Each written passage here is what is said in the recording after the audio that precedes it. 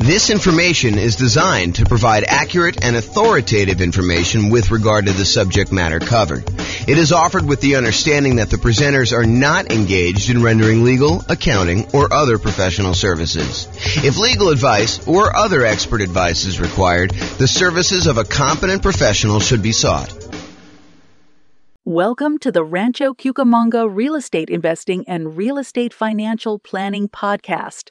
Learn all about investing in real estate in Rancho Cucamonga, California, with a combination of real estate financial planning and modeling with numbers specific to Rancho Cucamonga, plus syndicated, more generalized recordings of live and pre-recorded real estate investing classes, not all of them specific to Rancho Cucamonga. Be sure to stay tuned after the podcast for a message from our sponsors. Well, good morning and welcome, everyone. I am your host, James Orr, and today we are going to dive deep into exactly what affects your private mortgage insurance rate.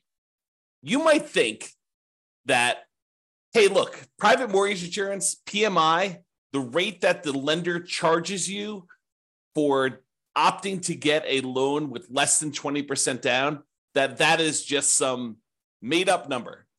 Turns out it is not a made-up number.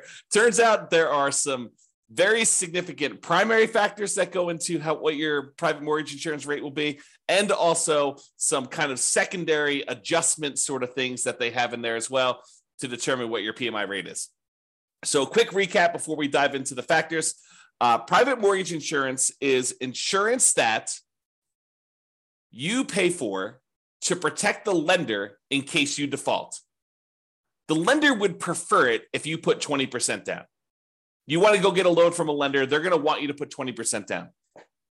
However, you say to them, hey, look, I am less interested in putting 20% down. I would really prefer to put 15% down and buy this investment property. Or I would prefer to go put 5% down, move into the property, live there and house hack, and then maybe some point in the future convert it to a rental. Or maybe I want a nomad where I want to buy a property with 5% down. I want to move into the property, live there for at least a year till I save up for my next down payment, and then move out, convert that previous one to a rental, and repeat this process until I have as many rentals as I want. And you're like, look, and the lender says to you, look, I'll tell you what, I would prefer it if you put 20% down. In fact, I would prefer it if you put more than 20% down, because then I am even more protected. And I will reward you by putting more down by improving your interest rate. So not only will your interest rate be better if you put more down, but you'll also be borrowing less. So therefore, your cash flow, when you eventually convert this to a rental property, or if you're buying it straight up as a rental property, will be better. However, I'm not unreasonable. I will tell you what I'm willing to do. If you insist on putting less than 20% down, I will make you that loan. I'm going to charge you a slightly higher interest rate, and I'm going to require that you go to this third-party insurance company, and I'm going to request that you pay them a premium that protects me in case something happens to you and you end up defaulting. Okay? And so you say, okay, I'll tell you what. I want to put up 15% down to buy this investment property. I don't have to move in at all. Or I want to do some type of house hacking or nomading or strategy where I'm buying like a property that I am going to live in some other form, and I want to put less than 20% down. So I am willing to do that. What impacts my private mortgage insurance rate? What determines how much my rate is? And that's what we're covering today. So here are the primary factors. Now, before I go into the detail of what the primary factors are, there can be hard minimums for the PMI rate as well, regardless of any of the adjustments. So they may say, look, whatever your rate is here, but there may be a bottom threshold that says you can't go below this amount. So realize that there may be some adjustments you get where you get a benefit of having this thing, or there may be other ones where it's sort of like a penalty where they will charge you more for doing it. Okay, so what are the factors? And think about it from their perspective, right? This is a third-party insurance company who is going to insure the risk to the lender that you will default. So what are the factors that go into whether they will have to pay out? Because that's how insurance works, right? Like if you're going to get insurance on your house and the lender might have to replace your house if it burns down, one of the things that they're going to want to know is, well, what am I on the hook for? How much of a house am I going to have to replace? So what is the value of the property and what is the insurance amount you're going to want to have coverage for?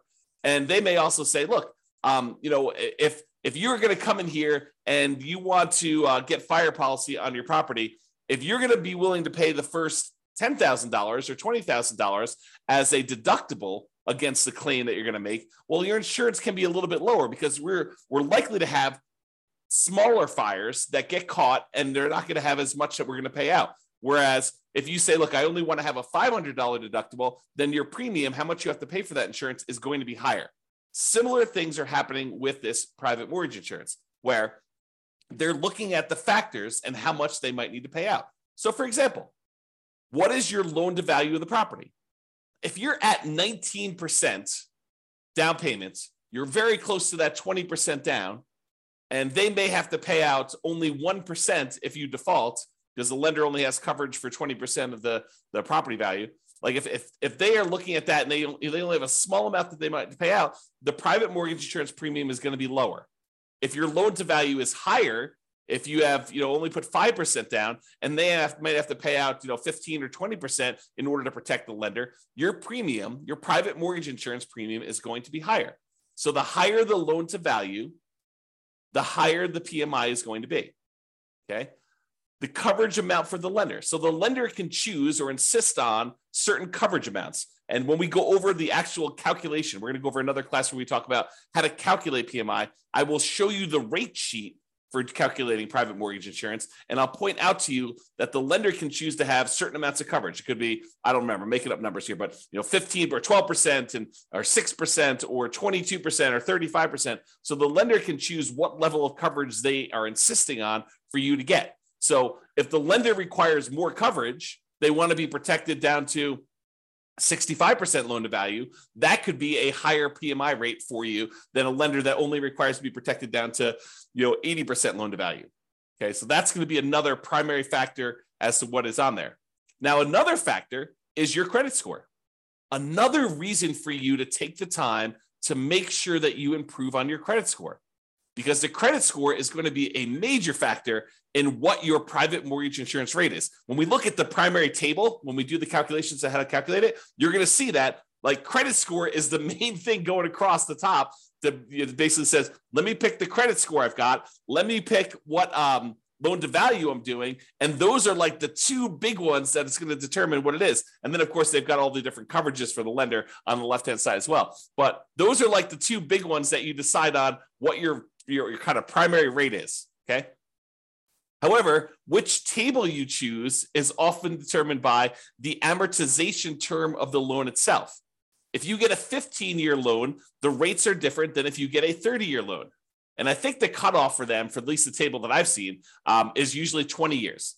So if you're greater than a 20-year loan, you have one table. If you're less than a 20-year term on your loan, then it's another table, okay? So the shorter terms, like a 15-year loan, has lower private mortgage insurance. It is cheaper for you to get private mortgage insurance if you chose to get a 15-year loan. So you're gaining a little bit of ground by having a lower PMI payment, improving cash flow a little bit, but it's much uglier because the 15-year loan, your cash flow on that is going to be much uglier, right? Because you are choosing to pay off a lot of principal every time you make a payment. You're trying to pay off that entire loan in 15 years. And even though your interest rate's going to be better, presumably, and also your PMI is going to be better, your total payment is probably going to be higher overall. Okay. So that's the amortization term of the loan itself. Then fixed and variable payment amounts. So if you decide to have fixed monthly payments or variable payments, then that actually can impact your PMI as well. And the time you've been paying the rates, that is another factor in what the PMI rate will be. And then the lender has separate pricing sheets. So like credit unions apparently have a separate pricing sheet than a conventional lender. And so you may find that the rates are different if you go to two different lenders. So PMI is not static. You have to shop it around as part of when you're shopping for your loan. It's one of the factors we talk about when you're trying to determine which lender to use. So you want to go and find out not just like, hey, what is the rate today, but also what is your PMI rate for me in my situation? Okay. Now, those are like the primary factors. However, what's also difficult is there's a whole separate section after we determine your primary rate for adjustments that get made to your PMI rate. Okay, so let's go over the adjustments quick. If you're doing cash out refinance loans and you have PMI still left on your property, guess what?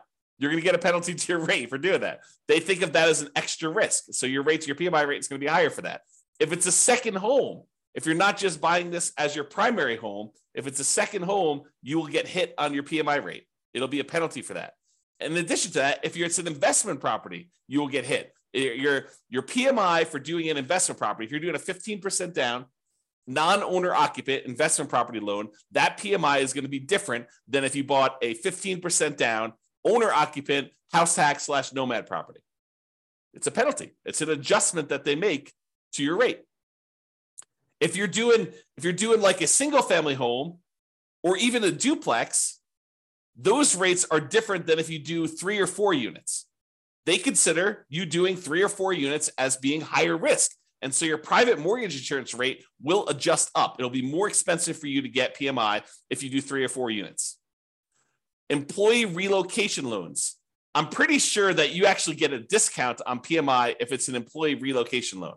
Not sure why, but apparently if your employee is willing to relocate you, then you actually get a slight discount. It's a relatively small discount, but you get a slight discount for having an employee relocation loan.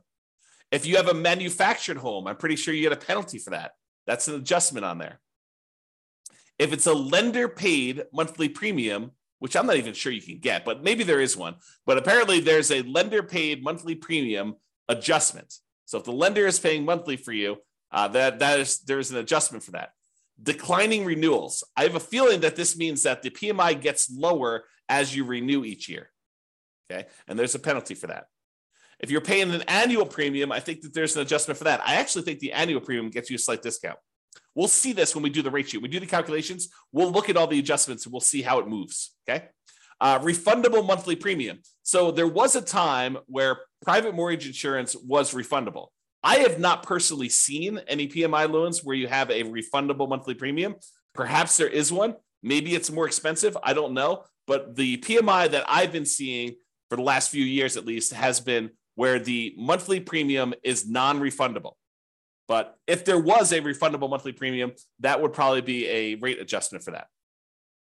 Now, if you have a high debt to income ratio, if your debt to income ratio is greater than 45%, then there's an additional penalty for your PMI rate. So like not only is your credit score a major factor in what your PMI is, but if you have a really high debt to income ratio, if you're kind of like pushing that limit and trying to get in and purchase a property that's more expensive, that's going to push you over that 45% DTI, that will also impact your PMI rate and actually make it worse for you for your debt to income, because it's like penalizing you and then saying, oh, we're penalizing you because you're already high on your DTI. It's going to be a higher DTI anyway, because we're going to add to that. Now, here's an interesting one. If there's more than one borrower on the loan, it does reduce your PMI rate. So if you're just getting a property yourself, PMI is one rate. However, if you and your spouse or you and a partner end up getting a loan on a property together and you're both on the loan itself, actually PMI can be reduced, which is interesting. And we'll see the order of magnitude of these adjustments. We'll show them to you when we do the calculation. I think I'm going to do the calculation in the next class. It's either the next one or the one after that. So next week or the week after that. For those that are listening on a podcast, it'll probably be a couple months. But for the guys that are doing the daily classes, it'll be like next week or the week after that. So we'll actually go over what the exact adjustments are. All right. So in conclusion, lenders prefer you to put 20% down. However, if you insist on putting less than 20% down, they may opt to make you the loan, but they might require you to purchase third-party insurance to protect them in case you default. That is private mortgage insurance. That's basically what is happening, okay? Now, how much your private mortgage insurance has many factors. There are some primary factors that matter more, and then there's some additional adjustments that have a smaller impact, okay? So when we go and we show you how to actually calculate it, we'll walk you through that whole process. Now, I'm going to like steal my own thunder and ruin my class where I tell you how to calculate it and tell you the best, the easiest, the most straightforward way for you to determine what PMI is to call up your lender and say, here's my situation. Let me get qualified with you. What is PMI for me? and they will be able to tell you exactly what your PMI is going to be. Okay. Or you could do this the hard way. You could decide, I'm going to try to calculate this on my own using the rate sheet that you get from the lender or from the PMI company themselves, and try to manually calculate this and make all the adjustments and hope that you are doing it correctly. Why go through all the extra effort?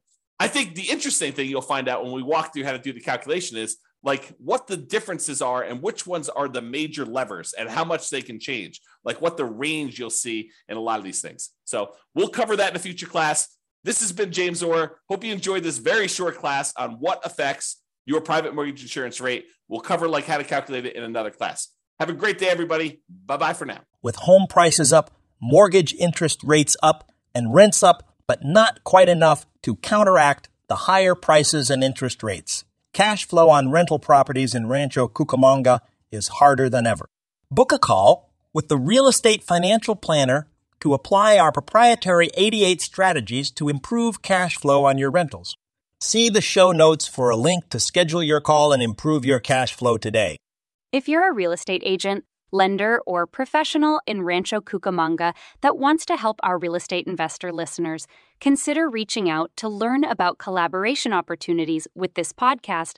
We'd love to add more value to our listeners by having you assist our investors buy, sell, and finance their real estate investments. See the show notes to schedule a call to discuss collaboration opportunities.